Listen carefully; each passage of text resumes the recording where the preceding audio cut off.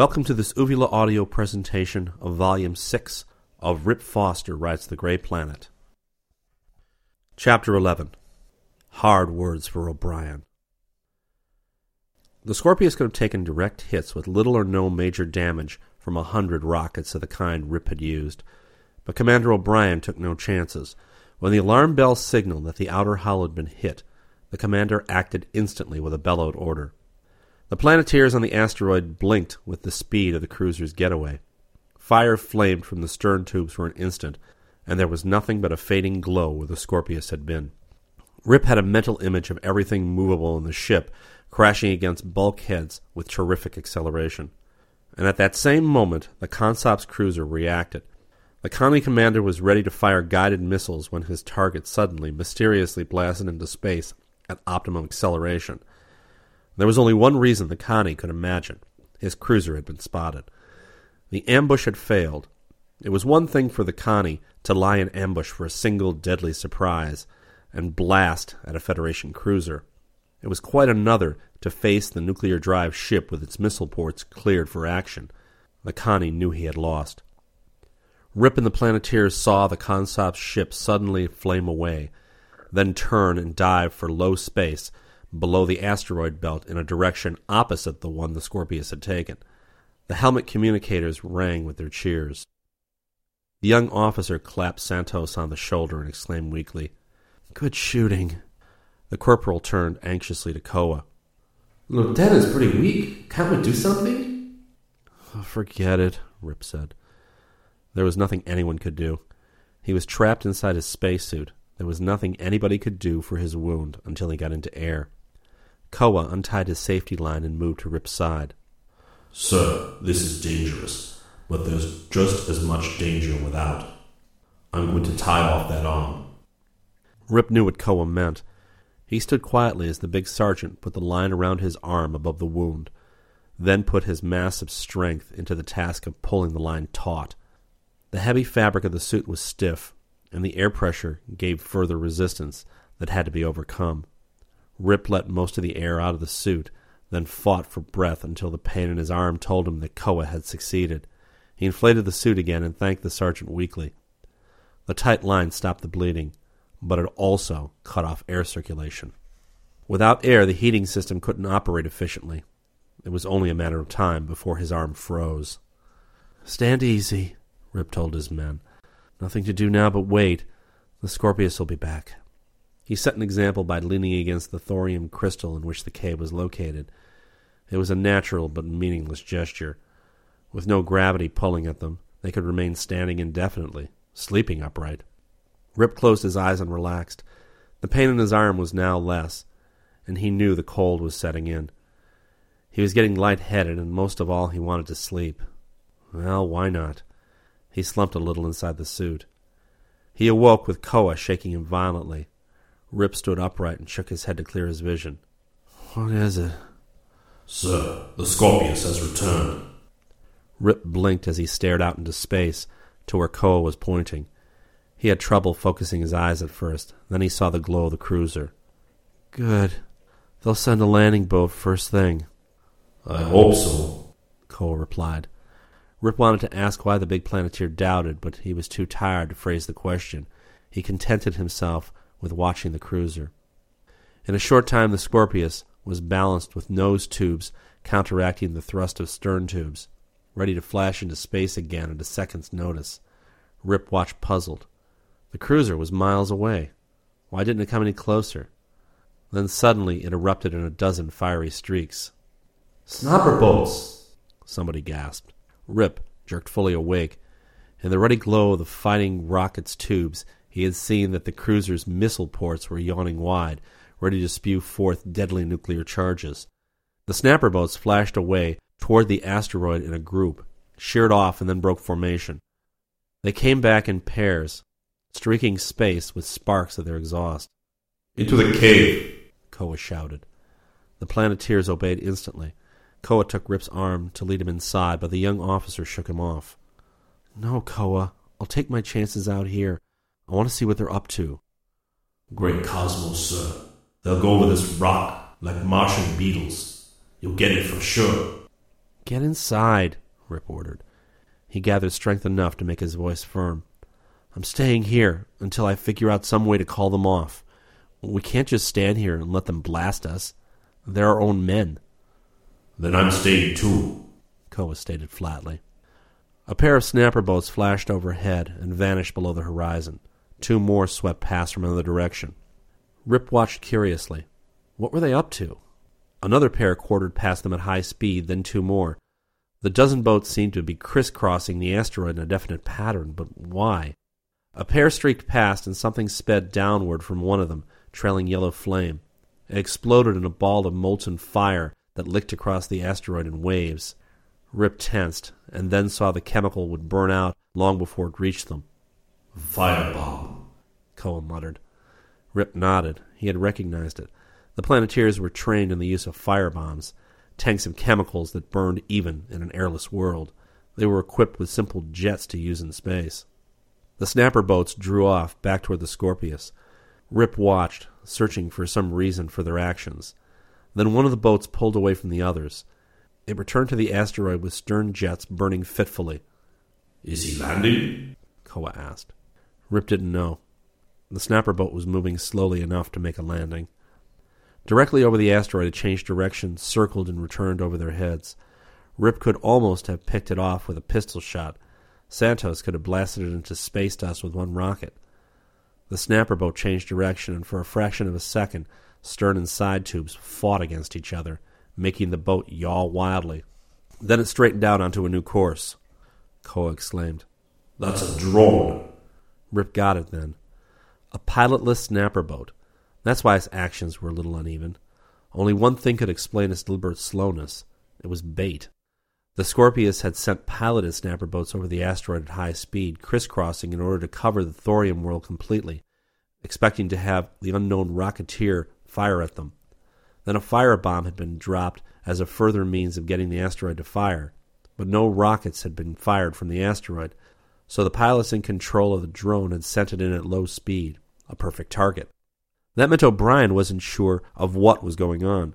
He must have seen the blip on his screen as the Connie cruiser flamed away. But the commander probably suspected that the Connies had overcome the Planeteers and were in control of the asteroid. He had sent the snapper boats to try and draw fire in an attempt to find out more surely whether Planeteers or Connies had the thorium rock. The Scorpius doesn't know what's going on, Rip told his Planeteers. O'Brien doesn't know the cruiser was waiting to ambush him, so the rocket we fired made him think the Connies had taken us over. He put himself in O'Brien's place. What would his next step be? The snapper boats hadn't drawn fire, even when a drone was sent over at low speed. The next thing would be to send a piloted boat over slowly enough to take a look. Rip hoped O'Brien would hurry. There was no longer any feeling in his arm below Koa's safety line. That meant the arm was frozen. He had to get medical attention from the Scorpius pretty soon. He gritted his teeth. Well, at least he wasn't losing blood any longer, and he wasn't getting any weaker. But every now and then his vision fogged, and he had to shake his head to clear it. The pilotless snapper boat made another slow run, then put on speed and flashed back to the group of boats near the cruiser. Another boat detached itself from the squadron and moved toward the asteroid. Rip wished for a communicator powerful enough to reach the Scorpius, but knew it was useless to try with his helmet circuit. The carrier waves of the snapper boats were on the same frequency, and they would smother the faint signal from his bubble. But the boats might be able to hear if they got close enough. He had a swift memory of the communication circuits. The pilots were plugged into their boat communicators. If a boat got near enough, he could turn up his bubble to full volume and yell. Not only would the boat pilot hear him, but his voice would go through the pilot circuit, and it would be heard on the ship. Rip grabbed Koa's arm. Let's move away from the cave a little farther. The two of them stepped away from the cave and stood in full view as the snapper boat moved cautiously down toward the asteroid. Rip planned what he would say. Commander O'Brien, this is Foster. No, that wouldn't do. The Connies would know that Kevin O'Brien commanded the Scorpius, and if they had taken over the Planeteers on the asteroid, they would also have learned Rip's name. He had to say something that would identify him beyond doubt. The snapper boat was closing in slowly. Rip knew the pilot and gunner must be tense, frightened, ready to blast with their guns at the first wrong move on the asteroid. He groped with his good arm and turned up his helmet communicator to full volume. The fighting rocket drew closer, cut in its nose tube, and hovered only a few hundred feet above the Planeteers. Rip summoned enough strength to make his voice sharp and clear. His words sped through space, into the bubble of the pilot, echoed in the helmet, and were picked up by the pilot's microphone, then hurled through the snapper boat's circuit through space to the control room of the cruiser. O'Brien stiffened as the speaker threw Rip's voice at him, amplified and hollow-sounding from the reverberations in the boat pilots' helmets. O'Brien is so ugly, he won't look at his face in a clean blast tube. That no-good Irishman wouldn't know what to do with an asteroid if he had one. The commander turned purple with rage. He bellowed, "Foster!" A junior space officer hid a grin and murmured, Looks like the Planeteers still have the asteroid. O'Brien bent over the communicator and yelled, "Deputy Commander! Launch landing boats!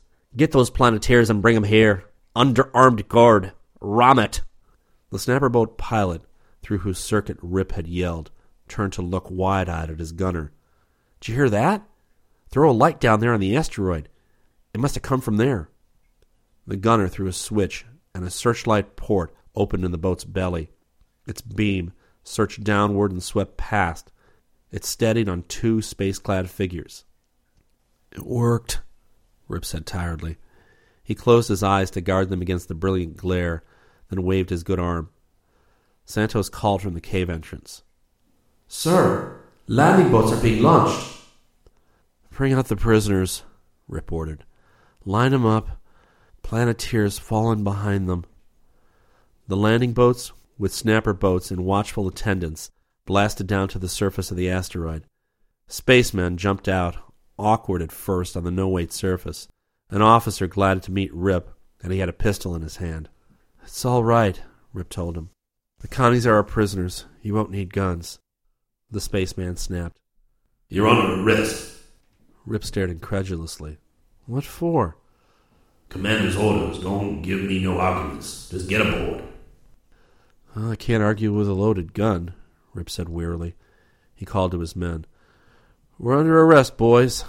Don't know why. Don't try to resist. Do as the spacemen order." Rip got aboard the nearest landing boat, his head spinning.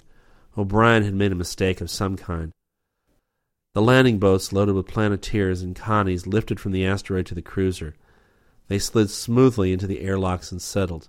The massive locked doors slid closed, and lights flickered on. Rip waited, trying to keep consciousness from slipping away. The lock gauges registered normal air, and the inner valve slid open. Commander O'Brien stepped through, his square jaw outthrust, his face flushed with anger, and he bellowed, "Where's Foster?" His voice was so loud, Rip heard him faintly even through the bubble. He stepped out of the landing boat and faced the irate commander. O'Brien ordered, "Get him out of that suit!" Two spacemen jumped forward. One twisted Rip's bubble free and lifted it off. The heavy air of the ship hit him with a physical force. O'Brien grated, "You're under arrest, Foster, for firing on the Scorpius, for insubordination, and for conduct unbecoming an officer. Get out of that suit and get flaming. It's the brig for you." Rip had to grin. He couldn't help it. He started to reply, but the heavy air of the cruiser, so much richer and denser than that of the suits, was too much. He slumped unconscious. There was no gravity to pull him to the floor, but the action of his relaxing muscles swung him slowly until he lay face down in the air a few feet above the floor. Commander O'Brien stared for a moment. Then he took the unconscious Planeteer and swung him upright. His quick eyes took in the patch on the arm, the safety line tied tightly, and he roared, "Quick! Get him to the wound ward!" Rip came back to consciousness on the operating table. The wound in his arm had been neatly repaired, and below the wound, where his arm had been frozen, a plastic temperature bag was slowly bringing the cold flesh back to normal. On the other side, a pulsing pressure pump forced new blood from the ship's supplies into his veins. A senior officer with the golden lancet of the medical service on his blue tunic bent over him. "How do you feel?" Rip's voice surprised him. It was as full and strong as ever. "I feel great. Can I get up?" when we get enough blood into you and your arm is fully restored. Commander O'Brien appeared in the door frame. Can he talk? Yep, he's fine, sir. O'Brien glared down at Rip. Can you give me a good reason why I shouldn't have you treated for space madness, then toss you in the brig until we reach Earth? Best reason in the galaxy, Rip said cheerfully. But before we talk about it, I want to know how my men are. One got cut, and another had his bubble cracked. Also, one of the Connies got badly cut. Another had some broken bones, and a third one bled into high vac when Koa cracked his bubble. The doctor answered Rip's question. Your men are all right. We put the one with the cracked bubble into high compression for a while just to relieve his pain a little. The other one didn't bleed much. He's back in the squadron room right now. 2 of the prisoners are patched up, but the third one is in the other operating room. I don't know whether we'll be able to save him or not. We're trying. O'Brien nodded. Thank you, Doctor. Now, Foster, start talking. You fired on the ship, scored a hit, broke the air seal. No casualties, fortunately, but by forcing us to accelerate at optimum speed, you caused so much breakage of the ship's stores that we'll have to put into Marsport for new stocks. And on top of all that, you insulted me within the hearing of every man on the ship. I don't mind being insulted by Planeteers, I'm used to it, but when it's done over the ship's communication system, it's bad for discipline. Rip tried to keep a straight face. He said mildly, Sir, I'm surprised you even give me a chance to explain. I wouldn't have, O'Brien said frankly. I would have shot off a special message to Earth, relieving you of command and asking for discipline board action. But when I saw those Connie prisoners, I knew there was more to this than just a young space pup going vac-wacky. There was, Commander. Rip recited the events of the past few hours while the Irishman listened with growing amazement. He finished with, I had to convince you in a hurry that we still held the asteroid, so I used some insulting phrases that would let you know who was talking without any doubt at all. And you did know, didn't you, sir? O'Brien flushed. For long moments his glance locked with Rip's, and then he roared with laughter. Rip grinned his relief. My apologies, sir. Accepted? O'Brien chuckled. I'm sorry I won't have an excuse for dumping you in the brig, Foster. Your explanation is acceptable, but I have a suspicion that you enjoyed calling me those names. I might have, Rip admitted, but I wasn't in very good shape. It was the only way I could think of getting into air so I could have my arm treated. Commander, we moved the asteroid. Now we have to correct course. And we have to get some new equipment, including nuclide shielding. Also, sir, I'd appreciate it if you'd let my men clean up and eat. They haven't been in air since we left the cruiser. For answer, O'Brien strode to the operating room communicator. Get it, he called.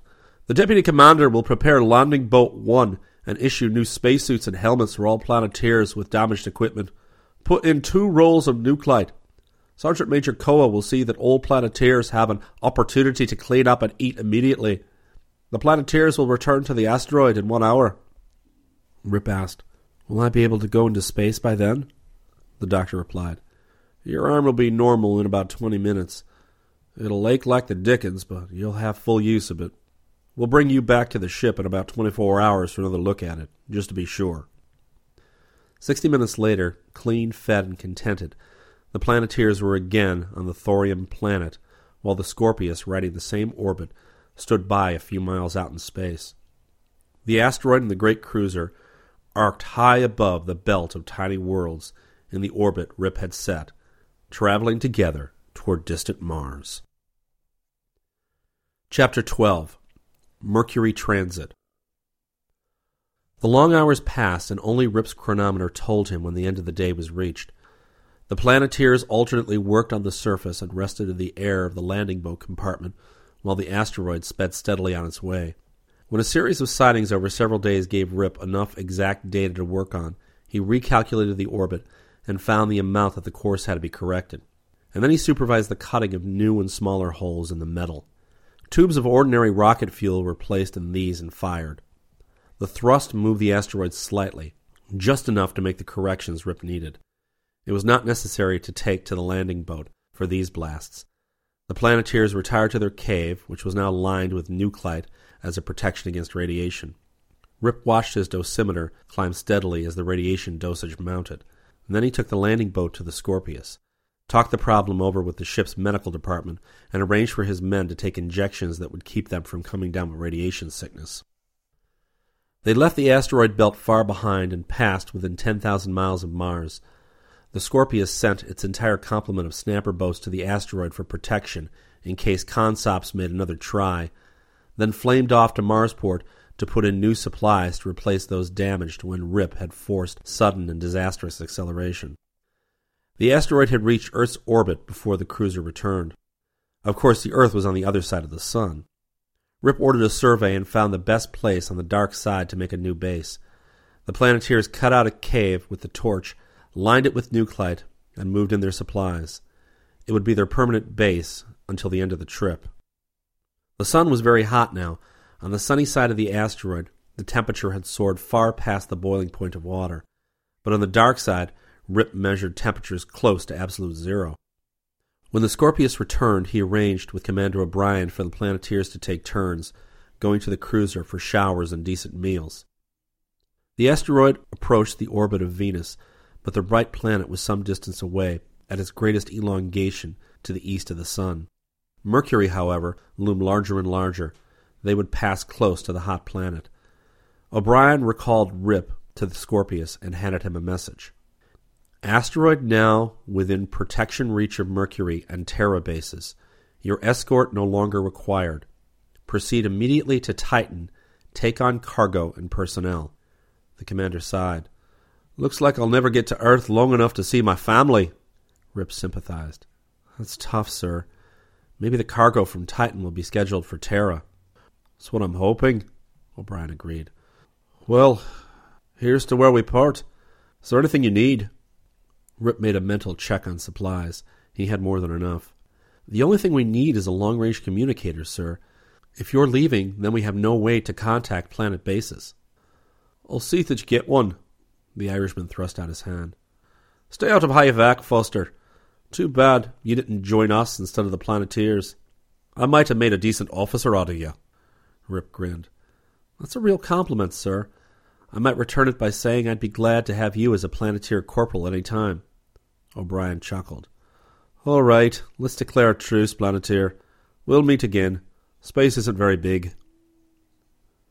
A short time later, Rip stood in front of the asteroid base and watched the great cruiser drive into space. A short distance away, a snapper boat was lashed to the landing boat. O'Brien had insisted on leaving it with a word of warning. These Connies are plenty smart. I didn't like leaving you unprotected, even within reach of Mercury and Terra, but orders are orders. Keep the snapper boat. You'll at least be able to put up a fight if you bump into trouble. The asteroid sped on its lonely way for 2 days, and then a cruiser came out of space, its nuclear drive glowing. The Planeteers manned the rocket launcher, and Rip and Santos stood by the snapper boat, just in case. But the cruiser was the Sagittarius, out of Mercury. Captain Go Sien Tek, a Chinese Planeteer officer, arrived in one of the cruiser's landing boats, accompanied by 3 enlisted Planeteers. They were all from the Special Orders Squadron on Mercury. Captain Go greeted Rip and his men, then handed over a plastic stylus plate ordering Rip to deliver 6 cubic meters of thorium for use on Mercury. While Koa supervised the cutting of the block, Rip and the captain chatted. The Mercurian Planeteer base was in the twilight zone, but the Planeteers did all their work on the sun side, using special alloy suits to mine the precious nuclide that only the hot planet provided. At some time during its early formation, Mercury had been so close to the sun that its temperature was driven high enough to permit a subatomic thermonuclear reaction. The reaction had shorn some elements of their electrons and left a thin coating of material composed almost entirely of neutrons. The nuclide was incredibly dense. It could be handled only in low gravity because of its weight, but nothing else provided the shielding against radiation and meteors half so well, and it was in great demand for spaceship skins. Things aren't so bad, Go told Rip. The base is comfortable and we only work 2-hour shifts out of each 10. We've had a plague of silly dillies recently. They got into one-man suit while we were working, but mostly they're just a nuisance. Rip had heard of the creatures. They were like Earth armadillos, except that they were silicon animals, and not carbon like those of Earth. They were drawn to oxygen like iron to a magnet. and their diamond-hard tongues, used for drilling rock in order to get to the minerals on which they lived, could drive right through a spacesuit. Or, if they could work undetected for a short while, they could drill through the shell of a space station. Scrollobus primus was the scientific name of the creature, but the fact that it looked like a silicon armadillo had given it the popular name of Silly Dilly. Apart from its desire for oxygen, it was harmless. Koa reported. Sir, the block of thorium is ready. We've hung it on a line behind the landing boat. The blast won't hurt it. It's too big to get inside the boat. Great, Koa. Well, Captain, that does it. The Mercurian Planeteers got into their craft and blasted off, trailing the block of thorium in their exhaust. Rip watched the cruiser take the craft and thorium aboard, then drive toward Mercury, brilliant sunlight reflecting from its sleek sides. The planet was only a short distance away by spaceship. It was the largest thing in space, except for the sun itself, as seen from the asteroid. To Rip, it looked about 3 times the size of the moon, as seen from Earth. Past the orbit of Mercury, the sun side of the asteroid grew dangerously hot for men in spacesuits. Rip and the Planeteers stayed in the bitter cold of the dark side, which ceased to be entirely dark. Even the temperature rose somewhat. They were close enough to the sun so that the prominences grew flaming tongues of hydrogen that sped many thousands of miles into space and gave them light and enough heat to register on Rip's instruments.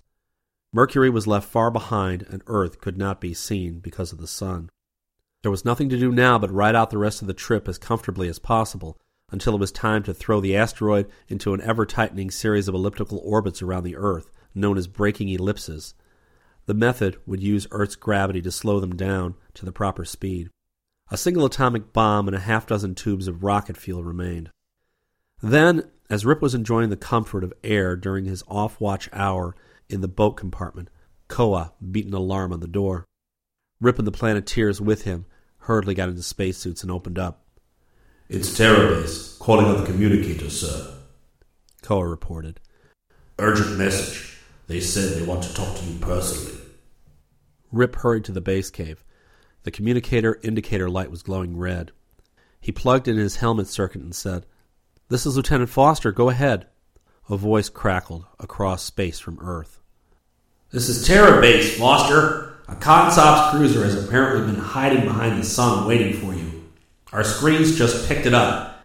We've sent orders to the Sagittarius on Mercury to give cover for you, and the Aquila has taken off from here. But get this, Foster. The Consops cruiser will reach you first.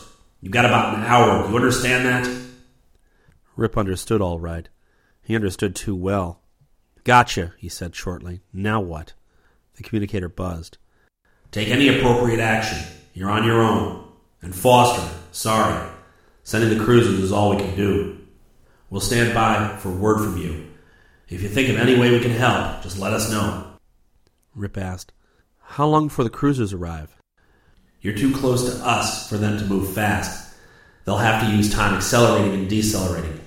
The Sagittarius should arrive in something less than 2 hours, and the Aquila a few minutes later." The communicator paused and then continued. "One more thing, Foster. The Connies know how badly we want that asteroid, and they also know we don't want it enough to start a war. Got it?" "Got it," Rip stated dryly. "I got it good. Thanks for the warning, Terrabase. Foster off." "Terrabase out. Stay out of Hyvac." Fine advice if it could be taken. Rip stared up at the brilliant stars, thinking fast. The Connie would have almost an hour's lead on the Space Patrol cruisers. In that hour, if the Connie were willing to pay the price in blasted snapper boats, Consops would have the asteroid, and Terrabase had made it clear that the Space Patrol would not try to blast the Connie cruiser and take back the asteroid, because that would mean a war. Added together, the facts said just one thing.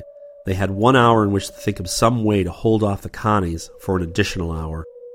The Planeteers clustered around him. Rip asked grimly, "Any of you ever study the ancient art of magic?"